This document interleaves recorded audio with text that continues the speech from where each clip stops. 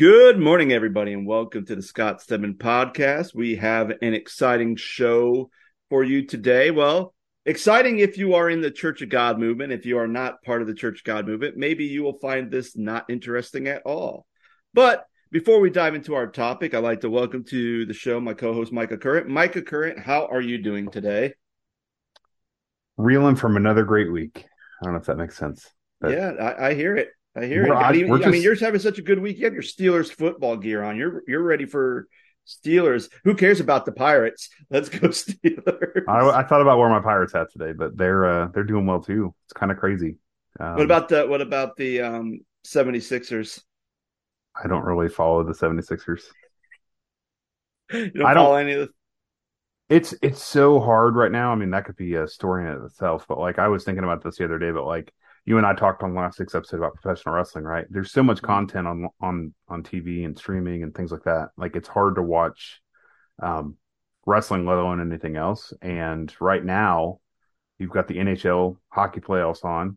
You've got the NBA playoffs on. And so, like, for those who don't follow sports at all, there's just this massive tournament of both genres, hockey and basketball. And they're, best of seven series. So there's literally games on every night, both hockey and football. And they start about 6, 7 o'clock at night and they go till midnight every night. And so they just go and go and go until the tournament's over.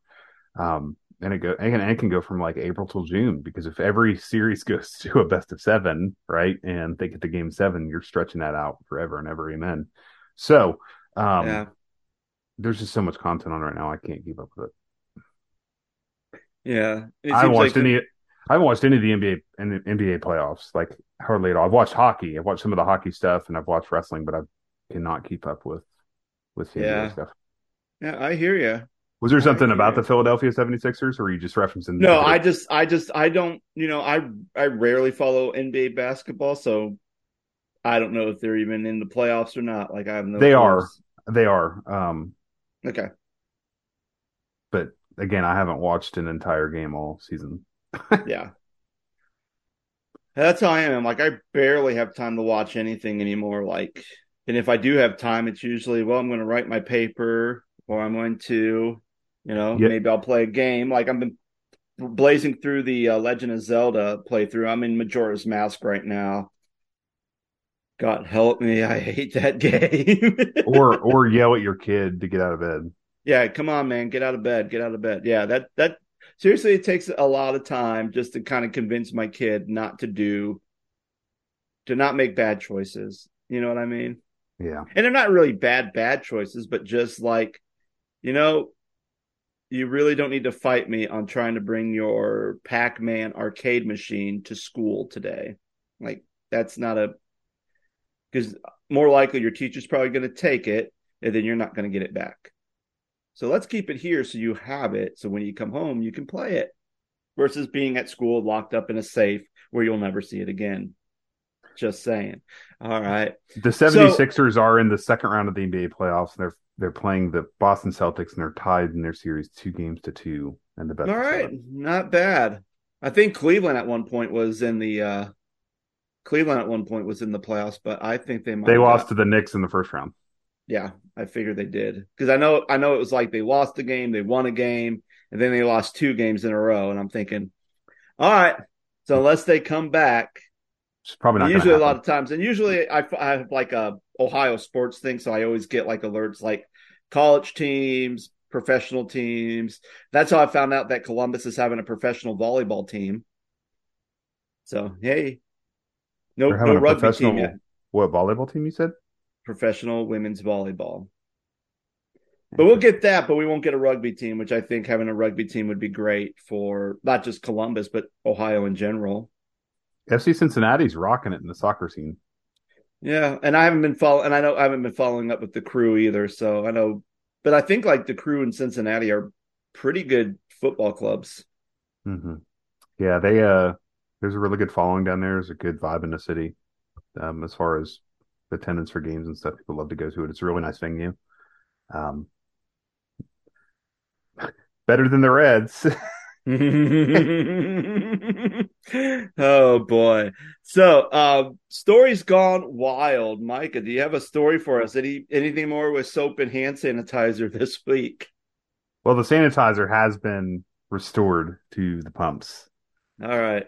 So, Now, no one got fired for that, right? It's like, oh, sorry, we're looking for a custodian now because they put hand soap in the no, sanitizer machine.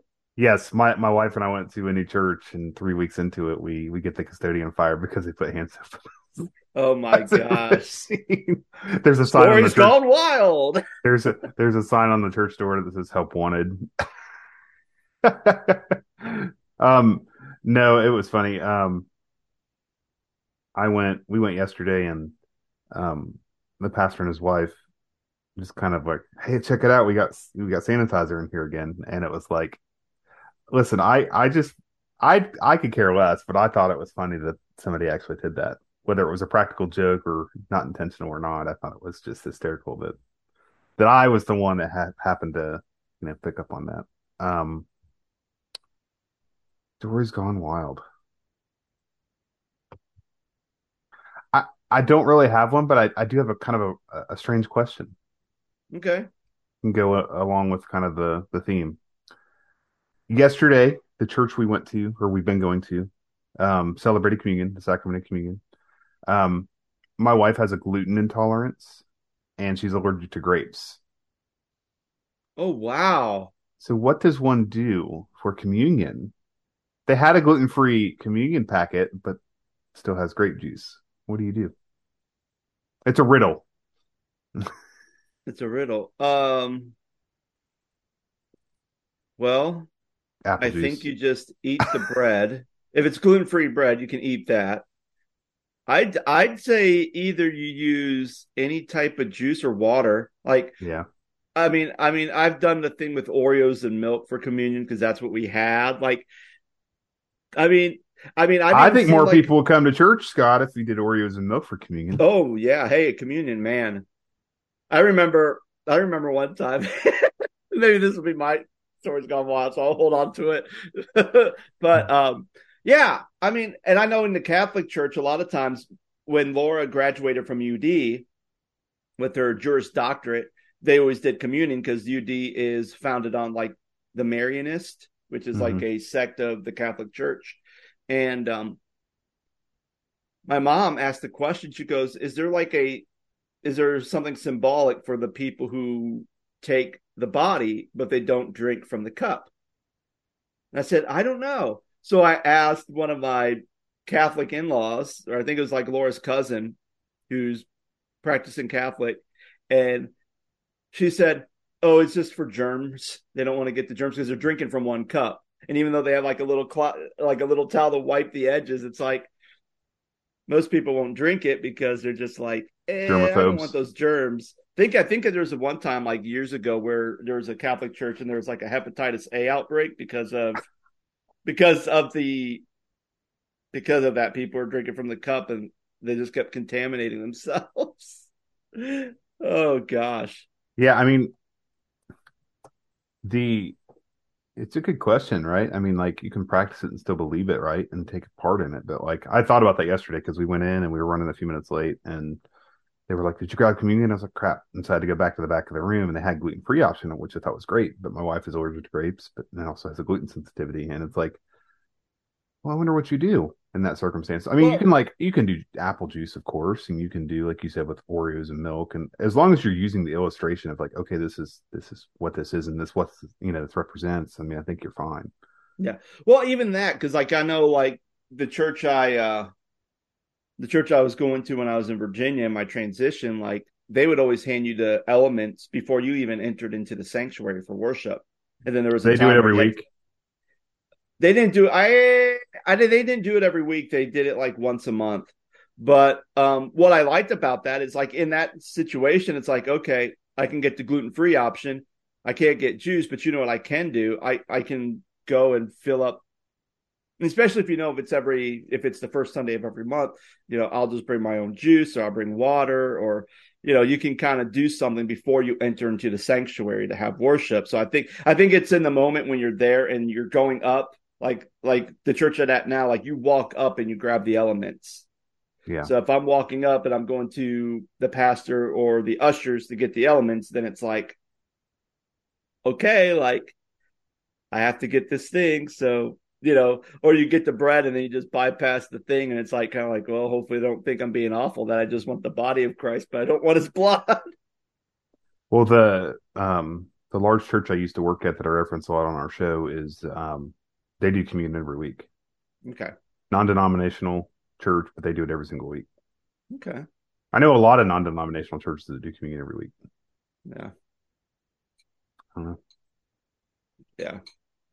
Awesome. Yeah. So I guess my story goes wild to go with communion. I remember when I started going back to church when I was like in fifth, sixth grade. And, I'd sit there and occasionally I'd go into the kids' church thing, but I was getting to the point where even in fifth and sixth grade, the kids' church just wasn't really for me. Felt like it was more geared towards younger ages. And I was just like, okay, this is kiddie stuff. I don't want to be here. So I just would sit in the service with my dad. So when they would have communion, I'd go and I'd take the elements. I didn't really know what it meant. I'm like, oh, okay. And my dad didn't think about it. Like, oh, I should probably explain to my son, like, hey, there's something to it. So one time we're sitting there and I'm walking with my dad. We walk to the sanctuary and I see the stack, which I think now is a lot smaller, but before there used to be a stack of like 7 or 8 trays filled with grape juice and like maybe 5 stacks of just the things with the bread. And I remember going, yay, snack time.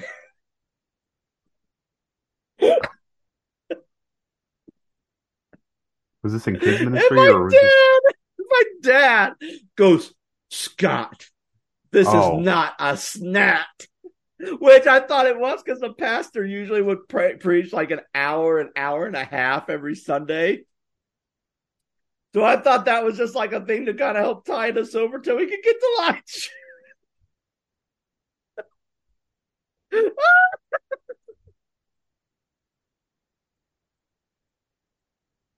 Then my dad had to explain to me what communion was. Because I didn't know. I thought it was snack time. I'm like, that's interesting. There's a piece of bread and some juice. I guess that'll work to hold you over until you can get back home to have lunch.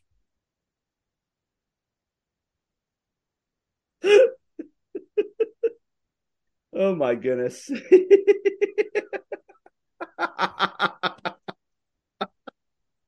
Oh, and who knew that was the moment where God said, this is the person I want to be in ministry.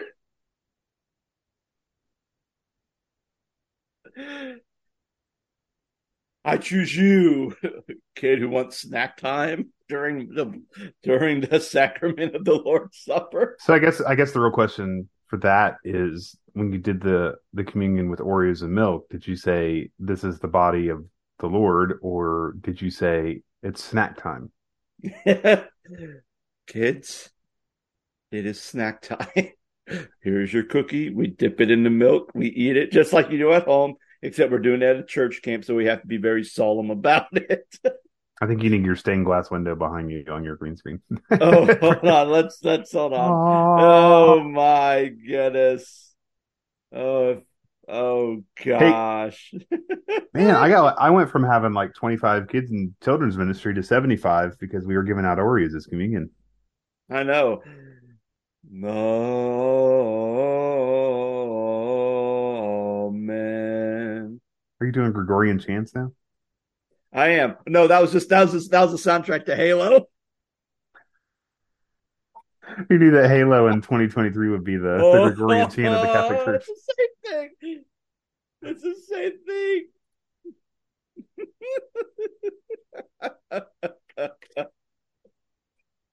Oh my goodness. Oh, why? Oh. I guess the real question is why not? Why not? Yep. Well, I figured Oreos and milk was better than when we had to shove a hot dog bun and some bug juice at camp too. It's like, here's a soggy hot dog. And that's the thing, you didn't eat it because it was important that we all did it at the same time. So if you're the first one, you dip it in and then you're just holding it and it just gets all soggy. And then by the time you throw it into your mouth for communion, it's like, okay, I just ate a sponge. Oh, good times. Camp communions were the best communion. It humbled you. It made you appreciate the cardboard wafer.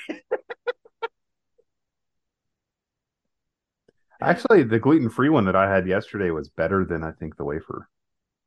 Mm, I mean, if I'm saying much, but yeah, I I always hear just feel you. like there's not enough juice and I choke on the wafer. I feel like it's Yeah. God's way, sense of humor of reminding you, like, you can choke on this. Oh, goodness. If you went to a charismatic church, oh, you're choking on the body of Christ. Oh, you must have some secret sin in your life because why would you choke on that bread? That's Jesus' body. Which, yeah. All right. Well, I'm going to go off on a tangent here on other weird stuff, so I'll hold that. But today we're going to talk about something, like I said, something kind of exciting. So Micah and I got an email last week from the general director of the Church of God, which is Jim Lyons, who I've known Jim. He was my pastor at North Anderson before it became Madison Park, and then of course I went to school with his sons, and his son Andrew was in my social club, the Avani Boosters, when I was attending Anderson.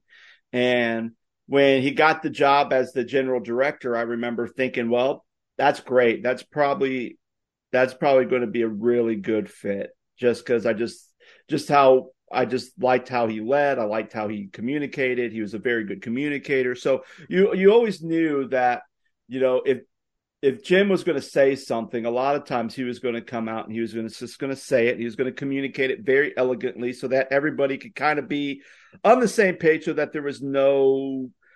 in some ways, there was no misinterpretation, that everybody kind of knew, like, okay, we're good. Um, so, he's been the director for 2 terms, and I can't remember exactly, but it seemed like it was like two. Oh, it was like almost like a couple terms, but there was like, it wasn't like 2 3-year terms. It was something like longer than that, like just reading through the email. So I don't remember exactly. The term of general director is 6 years, and 6 years. he's on his second term, and he's on year 4 now. Okay. He's on year 4. Okay. Yeah. So with all that being said, he's been the general director for 10 years and he still has 2 more years to go. But he kind of basically said he's been looking forward, and he's like, you know what? I think it's time that, for me to not only do some other ministry things, but to have someone see what they could do to, lead the Church of God into the future. So he's been essentially stepping down as general director. Um, and I think in my lifetime, there's only been, when I've really started paying attention to like what was happening in the upper echelons, it was Jim Lyons, and then it was Ron Duncan. And I think it was just those 2 guys that were general director when I really started paying attention to the Church of God movement and just Church of God Anderson as a whole, as far as the upper leadership parts of it. So that's all I've known. So it's very interesting to see, just not necessarily him leaving, but just kind of, the process and what's next. And I mean, I don't know how you feel about it, Micah, but I feel like we're at a place now within our movement where we're kind of at this weird, like, vibe, I guess. I feel like there's just a weird vibe about, the direction of the Church of God anyway. So now that you're going to have a new director, I mean, that kind of is either going to give more weirdness to the vibe, or we're going to pull that into one of 2 directions, I guess, depending on how the vibe of the director and the vision that God leads them and the leadership board. So it's a lot so it's really kind of a big deal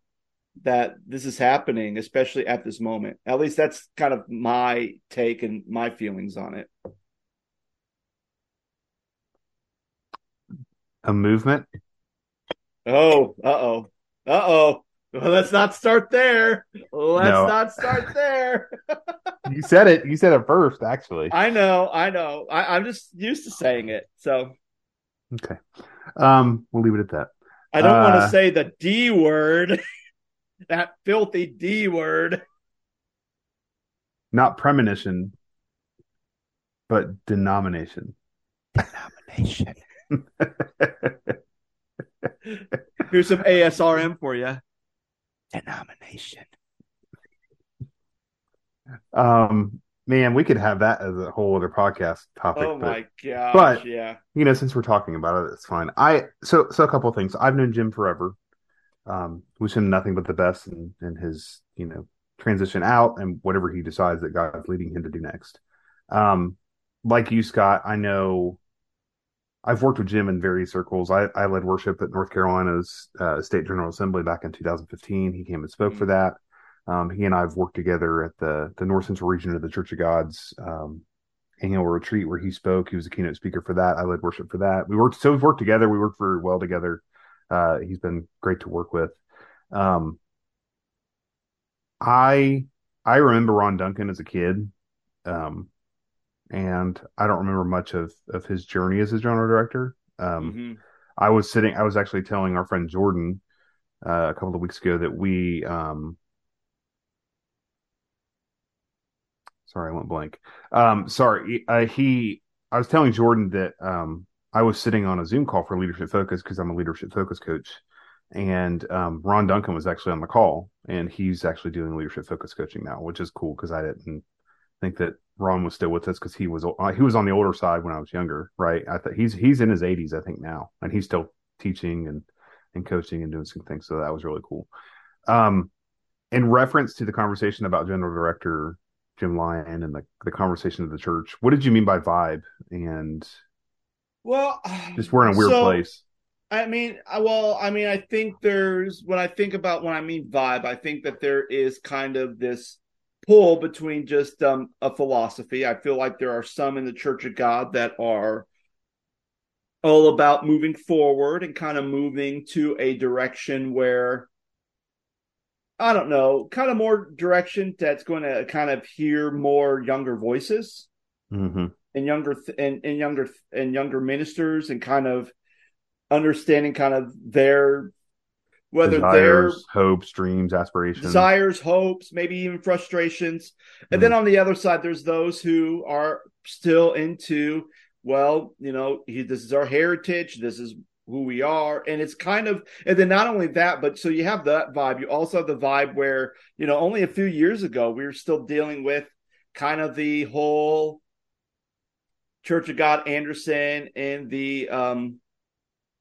I can't think of it, the North, no, the National Church of God. I can't think of it's NACOG. I can't think of the acronym now. But it's like kind of like your more African American Church of God group, and then you have your Anderson. And even though we're kind of together, but we're kind of our two separate entities, and how there was division. some discussion on that, like if the NACOG was going to kind of officially separate themselves from the Church of God. Like there was a bunch of stuff within the last few years that kind of created the sense of a vibe. And, I think that during those rough times, especially during the pandemic and especially during, individual churches were dealing with kind of the political turmoil the last few years. And then now it's kind of like, not only the local churches have to deal with it, like national organizations have to deal with that. And I think, Jim did a great job of kind of navigating that. But I think for some people, they probably want more of like, we want it this way and we want it now kind of a mentality where Jim's kind of still kind of, hey, I'm going to work towards reconciliation. This is going to be a messy process. So I'm not going to say we're doing this, or we're doing that. We're going to kind of sit here in it and try to mend some things a little bit. And I don't know, like that's just kind of my impression and my feeling, especially the last maybe 4 or 5 years of what's been happening. I feel like there's been some good direction forward, but then I feel like anytime you take 2 steps forward, there's usually about 3 steps backwards sometimes. Yeah, I think you're right. I think too that I think you nailed it on the head in reference to um not being heard. Mm, I would probably resonate with that a lot. Um, I think there's a real power struggle going on right now, generationally speaking, and I use that term a lot generationally. with the people that are, our parents' age who are pastors and in leadership at the church, and um,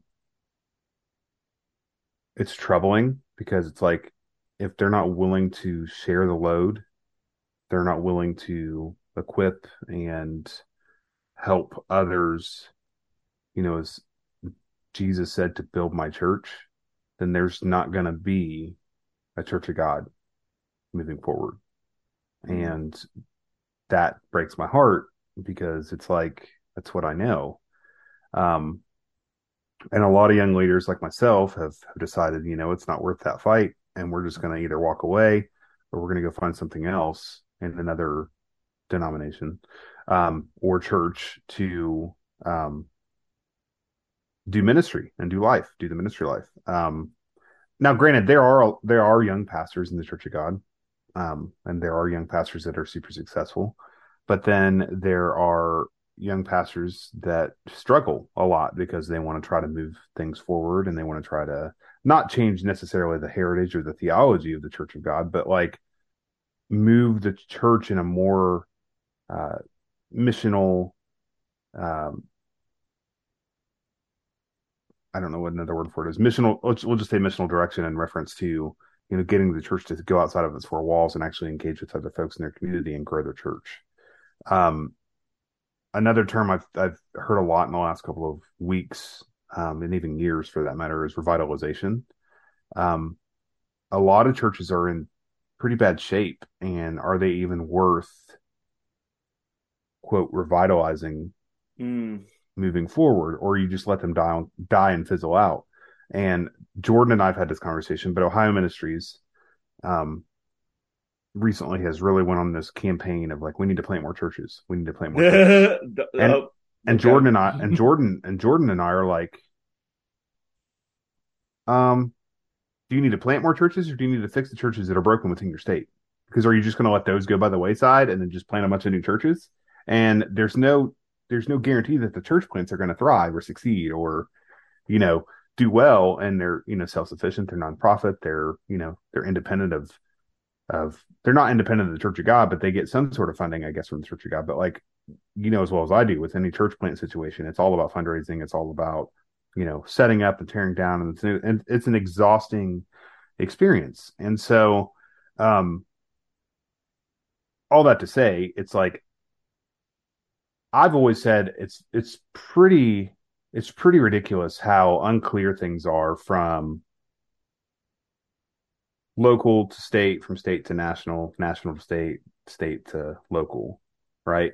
As far as Hmm. communication within the Church of God. Now, I know the Church of God is a big, big thing. And even as a general director, whoever that would be, Jim in that case, in the case right now, like it's it's impossible. It's an impossible task to literally go everywhere, right? If you've Yeah. got if you've got let's just say 2,500 churches in the state, or not in the state, in the country, there's only 52 weeks in a year. If he has a Hmm. 6 year term, there's no way he's literally going to not be able to go to every single church in the country. Yeah. Yeah, and I think that's kind of the reality. Like you can't I mean, I don't expect him to get to every single church that there can be, right? Because it's just hard. I mean, it's really hard to do that. And I mean, even like as a state director, depending on what state you're in, Sure. Like Ohio is a great example of that because there's at one point there was over 100 congregations in the state. yeah. So when you think about that, that's going to be difficult. But then even like if you think like Virginia, like, the director in Virginia, Bob, he's part-time. Hmm. So he has his own church that he's kind of pastoring and he's doing all his pastoral duties. And then he's also doing state duties. So for him to travel around and visit all these churches and to try to equip them or do anything else is very challenging and very hard. And it's like that's something that you can't really do. And I think even one time I was sitting in a meeting because I was, the chair of Christian Ed, and they're talking about because I think in Virginia every year they do a review on Bob's job description, on what he's what he's doing, and maybe even some things that maybe he should kind of regulate this to another team or something else, so he's not stuck doing that. And it seemed like a lot of times it was like, well, Bob's doing all this stuff, but it's also stuff that the secretary could also do too, or it's something that someone else could do it. And I remember listening to this and I'm like, okay, I can understand, like, oh, Bob doesn't have to physically type up the newsletter. And then there's this other side of me that goes, but at the same time, all this other stuff, like, who's going to do it? Volunteers? And then what happens when it's something that's very important, like, I don't know, like church revitalization or church health, and that's like being regulated to a different team and they're dropping the ball on that? I mean, that's the thing about volunteers. You can't just be like, oh, volunteers, you messed up. Like, no, it's going to go back to the top. And it's always challenging. It's always a challenging thing. And like for me, when I think about this, and not only that, but even like if you think about Iowa doesn't even have a state general director. Their general director is like Iowa, Minnesota, My dad used to be Wisconsin. part of that, so it was like North Dakota, South Dakota, Minnesota, Wisconsin, Nebraska, and Iowa, and it was like the North Central region of the Church of God. Yeah, and then even like if you have a mentoring pastor and you're meeting with them, because I had a lady that I know in Virginia, she got ordained in Iowa, and she said like, oh yeah, my mentoring pastor was in Minnesota, so there'd be times where she'd have to commute, or they would have to find a place halfway to meet. And I'm thinking, yikes, like, that's yikes, that's insane. Which makes me very glad that I lived in Ohio and Virginia, where you had a state director and you didn't have to travel through a variety of states. Yeah, But so my, yeah, my dad used to be the state pastor for North Dakota, right? And so North yeah. Dakota only had 3 Church of Gods in it. But you're driving 2-3 hours to get to any of them. And then he was like the state pastor for the North Central region, which was like all the states that I just mentioned. And so he would travel from North Dakota to Iowa, and from Iowa to Minnesota and Nebraska and all over the place, right? And so I kind of want to ask this. Do you think that the setup that currently exists works? Oh my gosh. I don't think so. Well, here's Because why. people ask me, are like, what's a general director? And like I jokingly say it's like the Pope, right? The general director is kind of like our Pope. That's like the general director. He has a team under him. Then you have state ministries who have states that have state pastors, and then they have a team that sit under them. And then you have districts, and then you have district pastors, and then the team that is under them, and then you have like credentialing teams, and it's just this whole thing. But go ahead, sorry. Well, I think I'd say no, and here's why I'd say no. Because I feel like the way the system is set up, you have the general director who, can make decisions based on where they feel that God is leading them to where the Church of God needs to go. But any big changes has to go before a general assembly, and then Which only meets once a year. That only meets once a year. And then you have all these state pastors, and I believe it's state pastors within the movement, and I think they can have like one representative, like a lay leader within their church that can vote, if I believe that's correct. So then you have to wait for that. And I think a lot of times, like if you're going to, and again, since I believe the Church of God, like people always say like, oh, is the Church of God more conservative or is it more progressive? And I tell them it depends on where you're at. Like if you're in a big city, you're probably going to find some Church of God churches that are a little bit more on the progressive side. And if you're out in the country, like I was in Virginia, a lot of your Church of God churches are going to be on the more conservative side. So if you're making something that may be progressive in some ways, like some changes, there may be some people who are going to be like, absolutely not. So, or maybe you might have a thing like one of the big things I wish that the Church of God would do is to have some type of program, system, or umbrella where pastors who are kind of either A, in transition, or B, got called to go to a church and then within like a week or two end up getting fired after they went through this whole process, sold their homes, moved their entire families, and then they're there for a little bit, and now they no longer have a job, and now they're kind of like failing financially, and they don't know what to do.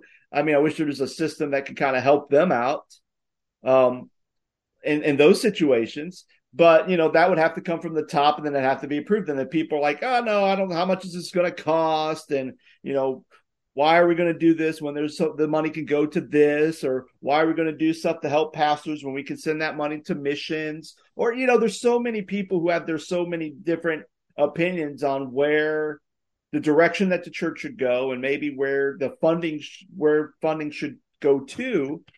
And it just gets to the point where in times of conflict, or times of weird vibe, like I feel now, those general meetings are going to be very ineffective. Yeah. Because you're going to have people arguing, fighting, and even if you write something out, you say, here's what it is, and here's the explanation of the whole thing. Even if you have like a pastor go, here's why I support this. You have another pastor goes, here's why I'm against this or whatnot, and people can read it. You're still going to have people who are going to ask questions. You're still going to have people who don't understand what's going on. And either A, they're not going to vote, or they're just going to vote, and then you're back to the drawing board, or you go forward with something, and then people go, well, wait a minute, why is this happening? And then they get mad that something passed. It's almost like, you're being the Pope, but you're also kind of being the Pope for a bunch of babies in some ways who are not unified and thinking, this might be a good idea. And I understand that having a team of a board or a bunch of people weighing in, and because it's going to help maybe answer some questions or bring up some new challenges that, the initial team didn't think of. Great. I think that's good. On the flip side, I think sometimes it just can get so tedious that you're not really moving towards change or moving to where you need to go. And by the time you get there, that window has already closed. And now you're still kind of regulated in irrelevancy. Wow. There's so much I'm trying to be careful with what I say. I just feel that it's been a struggle my whole life just to sit back and kind of watch. And how do you make a difference?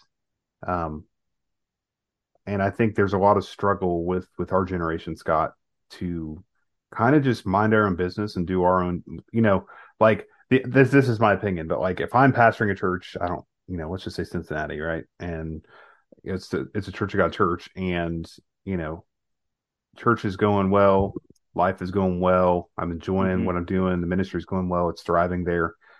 I'm ignoring what's going on up here as the Church of God, right? Because I don't want to get caught up in that drama, and I don't want to get caught up in like you said, people being a bunch of babies. So I'm just going to sit here and focus on my church and the ministry that I have going on here. And I feel like that's been the case for a lot of pastors who are our age, who are pastoring in a lead pastor role. And they're like, we're just going to do the church thing like God's called us to do. And then like, if the national office figures it out, then God bless them.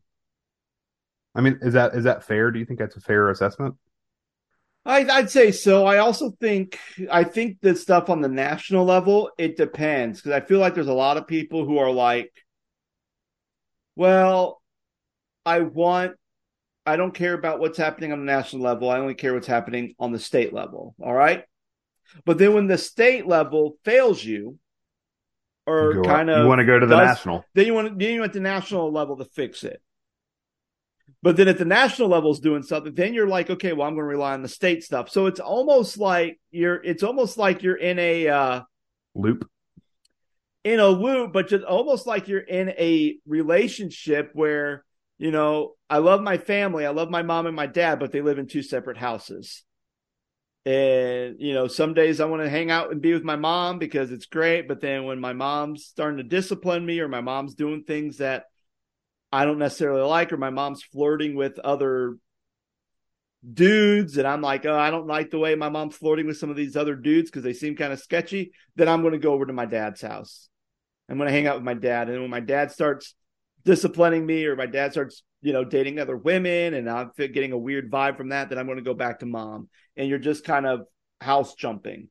Right. And there's no necessarily, and it's almost like, for example, You brought up Ohio, how there's this big push about Church doing planning. church plants. And I remember when that thing first was introduced, because it was Dr. Randy Spence was the general director, and then it was the associate director at the time, Esther, who brought up this church planning proposal to the body.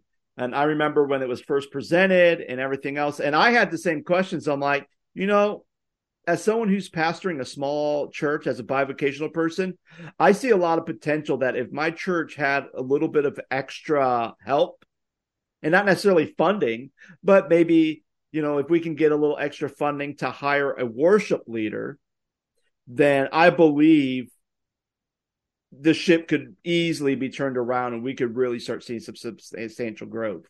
Or Mm. maybe we just need to, if we can have a little bit of that money to repair this roof that's really going to send us into debt.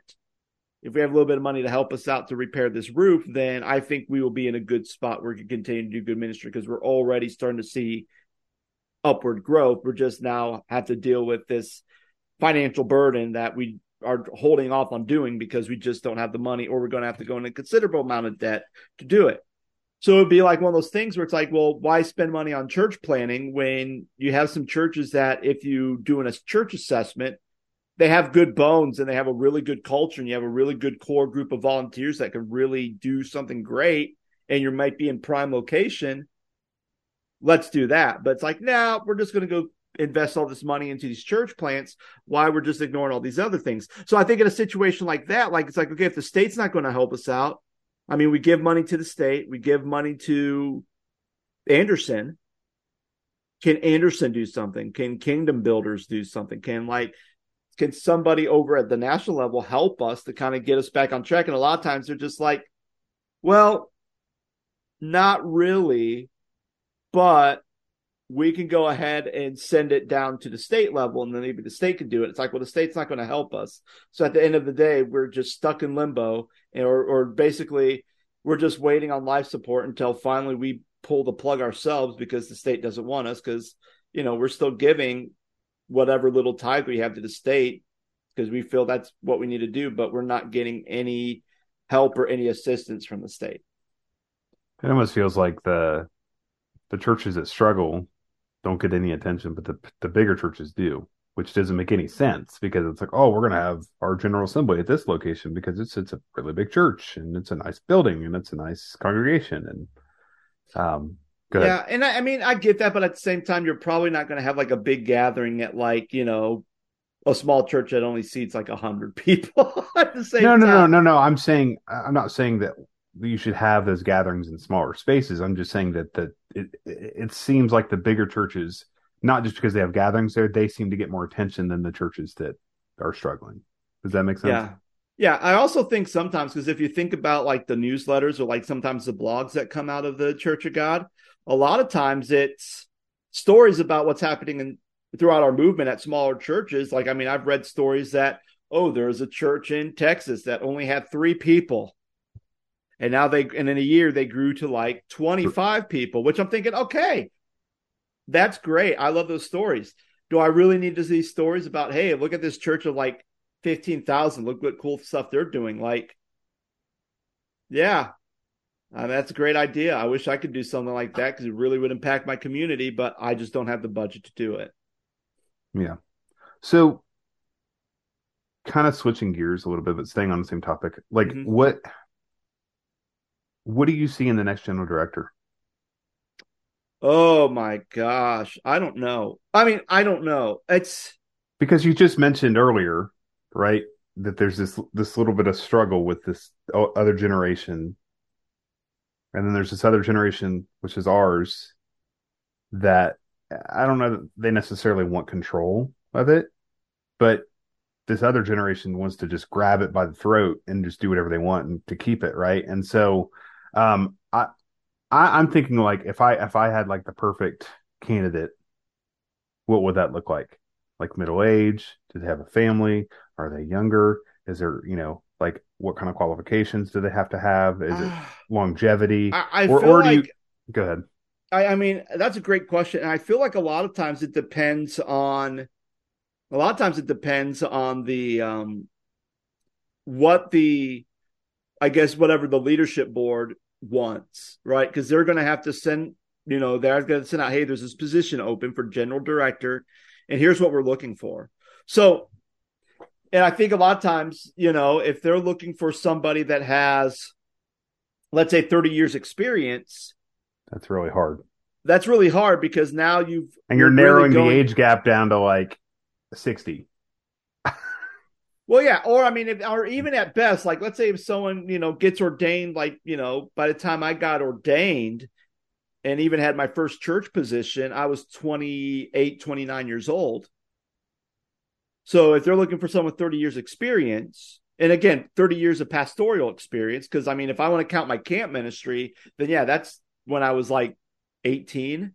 So 30 years would put me at 48. So not necessarily old, I'm kind of middle of the road, but I mean, if it's like, okay, 29 and 30 years, I would be 59 years old or 60 before I could even get that position.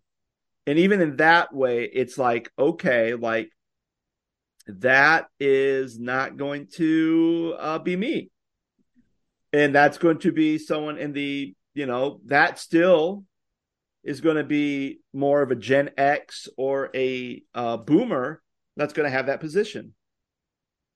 And especially with a world and especially in a postmodern world where things are moving very quickly, do we need somebody who sees the world or wants to try to move everything back to the way things were instead of trying to still stay true to our values and our core that makes the Church of God, but also kind of get with the times and how to navigate some of these issues and do so with grace and diligency, but also saying, hey, if we still want to continue to be a movement, we still continue wanting to be a thriving movement or a denomination, then we got to move ahead with the times.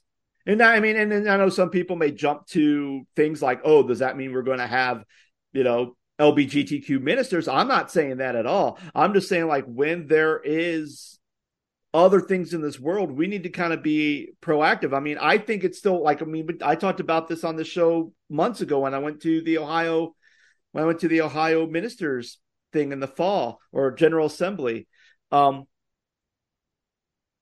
It's weird that we're still having discussions on women in ministry in our movement. And I still think it's weird that we're still talking about race in our movement. It's 2022 when I went to that, and we're still having these arguments. And it's like, guys, I grew up believing that if women were called to be in ministry and they were able to show scripture and show historical documents on why they believe that, then for me, I don't know why that's an issue that we need to be discussing or having. But at the same time, we do, because there's some people within our own movement in some churches that are like, we will never have a woman pastor be at our church. Mm-hmm. And I think that is, and frankly, I think if anything, if we need to clear the air on that, we need somebody to say, listen, this is who we are. This is our heritage. Here's what we believe. So yeah, women should be in ministry. And women should be, and if women feels the call to be a lead pastor, they should do it. And really, if a church is being discriminatory about that, then I don't know what, I mean, again, at this point, I don't know what we would do about then. But I think it would be very clear to say, hey, we should definitely have something that kind of really tell people or educate people that, hey, having a women pastor is okay. And it's not because, and if these are the scriptures that you're using on why you shouldn't have it, well, let's really unpack that and let's really explore that.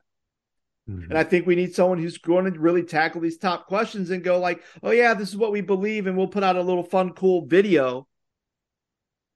But then at the end of the time, your average church person is not going to pay attention to that video. Mm-hmm.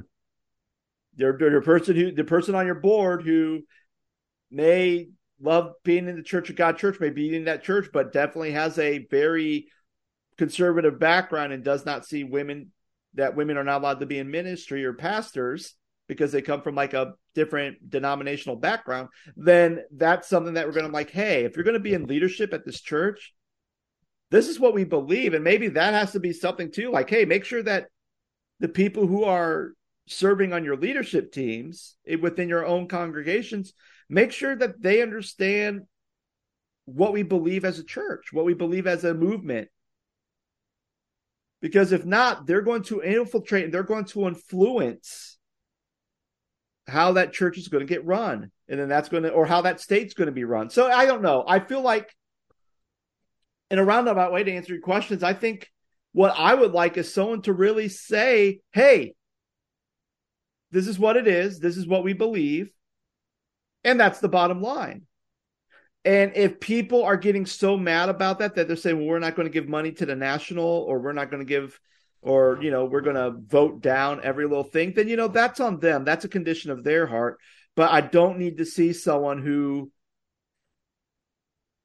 is just going to sit there and kind of go, well, here's what it is, but we're really not going to get deeper. We're going to address the issue, but we're really not going to do anything to try to fix the issue. Yeah. And I feel like a lot of times we're going to either, the person needs to be able to tackle those issues and not argue the issues of, well, we need to hold true to our heritage hymns. And that's the issue that's the sword, that's the hill they're going to die on. Making sure that our heritage hymns are preserved and that they're being sung in every single Church of God churches, versus, oh, hey, what are we going to do to help, some of our pastors who are being mistreated in their churches and getting kicked out after they get hired. And now they're in financial ruin. They don't know where they go. They don't know. They're living in their parents' basement at like 40 years old because they sold their home. They moved everything to be at this church that called them and saying, we want you to be our pastor. Voted him in, and then 2 weeks in the job, like, yeah, you know what? We don't like you anymore. Bye. And kicks him out the door. Mm. And then the Church of God is like, well, hey, still pay your $30 so we can keep your ministry license active. Your 40. ordination active. Oh, 40. Oh, inflation. I'm sorry. No, I asked that last year when I paid it. You can find another job on our job system that sucks and keeps breaking down because it's buggy and glitchy. Yeah. Ministry connector. But we love you. We love you, pastors. You have a hard job. Well, get your stuff. Make sure you actually are making wise decisions so you have an actual site that works. So people can get the information. It's not that hard. Sorry. I think, something that you said really resonated with me, but like, it's hard in the times that we live in, because nobody's going to be completely happy with that person. Mm-hmm. B, you can't say you want somebody young because the old people will gripe. You can't say you want somebody old because the young people will gripe. You can't say you want somebody middle-aged because, what's wrong with being middle-aged, right? Like, but there's just so many strikes against you even before you walk into the door if you were blessed to be able to land that position. Yeah. But the thing that really caught my attention that you said, Scott, was that I think, we really have to decipher, discern, really define who we are and why, and do a better job of communicating that. And that's the same thing that Jeanette said on our show. Yep. It drives me insane that people cannot communicate. And guess what, Scott? You and I are pastors, and I'm guilty of this too. But for communicators, we suck at communicating with each other. We suck at it. Well, I don't know. I agree. Not from the pulpit. Not from the pulpit. Well, no, I wasn't saying talking is about the like, pulpit either.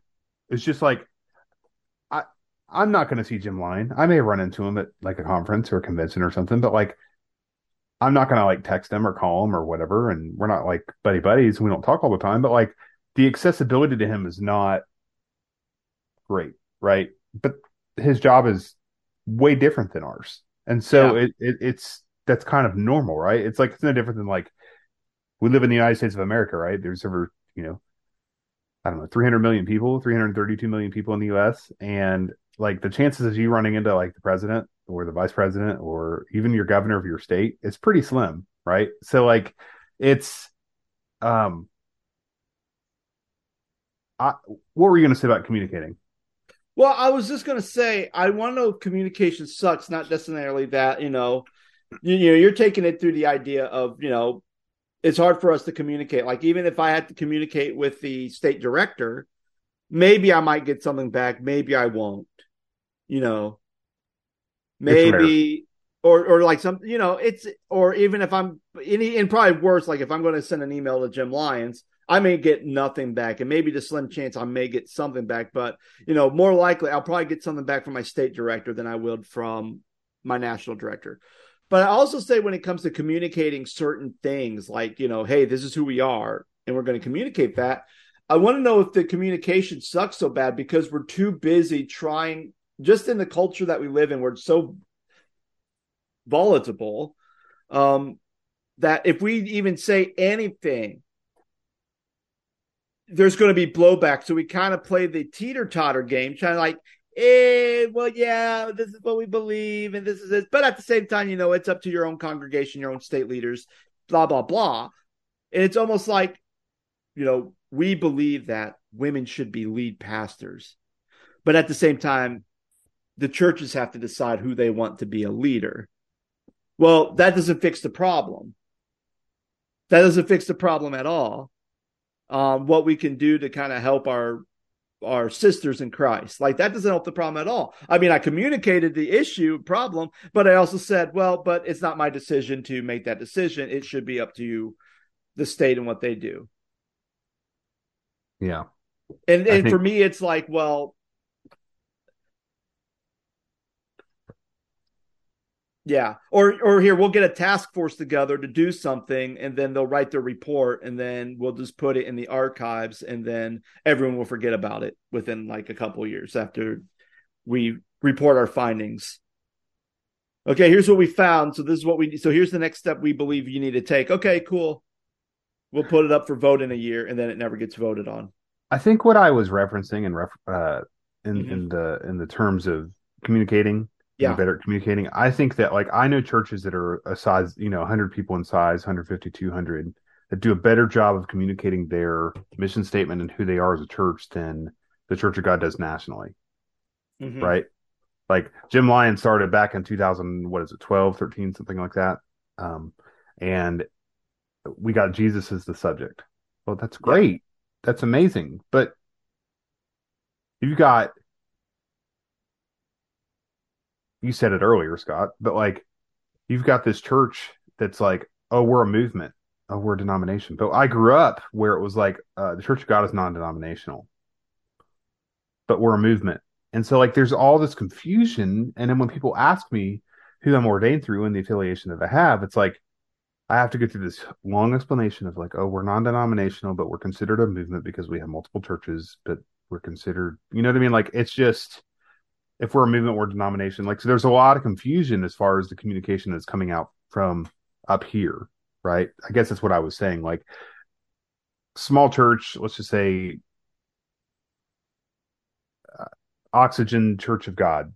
Our mission statement is to breathe the life of Christ into our community. 100 people know that our mission statement is to breathe the life of Christ into the community. And so like that's what I meant when I say communication. It's just very frustrating to like why are we having these conversations? Because it's like okay, we like you said, Scott, with the task force thing. Like let's put a band-aid on this topic and a band-aid on that topic and then not really come up with a resolution of stuff and then like throw it in the archives and people just never talk about it again. Yeah. I don't know. There's a lot of issues within Church of God culture. I mean, I'm sure there is in the UMC and the Presbyterian Church and all the other churches that we reference, but like it's just um I think we need so full transparency. I'm in the middle at work right now. I'm in the middle of a search for so I work in the College of Creative Arts at Miami and we're in the middle of a search for our dean because our dean took the provost position at Miami and so our dean's office uh doesn't have a dean at the moment. We have an interim, but we don't have a permanent dean, right? And so like I'm on this search committee to find the next dean of the college. And so um we met with our search firm a couple of weeks ago, and they went around the room, and I said the two words that I want to see happen is somebody who, or the two things I want to see happen, somebody who is not too young but not too old, kind of in the middle, but also somebody that wants to have longevity in the position that could create, okay, that was the other word, stability, longevity and stability, right? Somebody who wants to be in the position long term and is willing to serve in that role long term, cast vision, but also bring stability to the college, right? So I Mm-hmm. think the same would go for Church of God, right? That person needs to come in. They need to um, have it in their brain going in that they're going to have a position long term, even though it's an elected position and it's a 6 year term.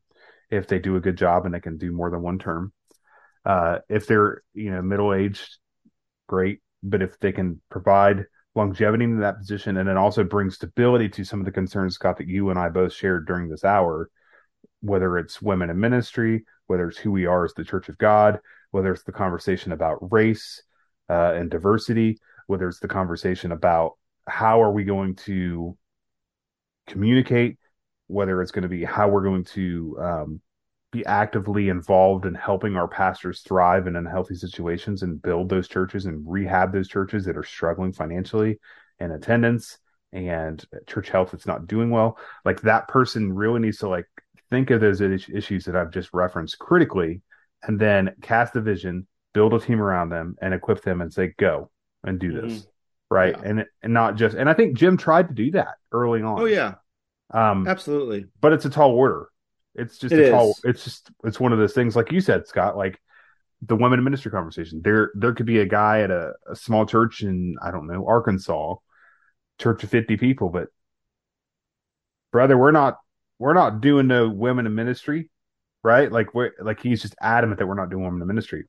Okay, how do you tackle that? Mm-hmm. And Yeah. so instead of us being stuck in this endless loop that you're talking about earlier, figure out how to break the cycle, break the norm, cast vision, and get people to guess what? Be unified as a church. Because when you're unified, ain't nobody gonna stop you. Yeah. So I don't know. I Yep. it's very it's a tall ask from whoever ends up doing that. And really, the person who does apply for, I think even just the person that's applied to this position really is going to have to realize that there's a lot of stuff that they're going to really have to try to navigate. And you really need someone who's really going to be, wise as a serpent and gentle as a dove going through Sure. this, Absolutely. going through this process. Mm-hmm. But friends, thank you so much for listening. And maybe if you're not a Church of God person, but you're just listening to our conversation, maybe you can relate to maybe some of your own frustrations with your own national or state level Minis- leaderships entities. So anyway, guys, thank you so much for listening. I hope you have a wonderful day, and I'll talk to you later. Take care.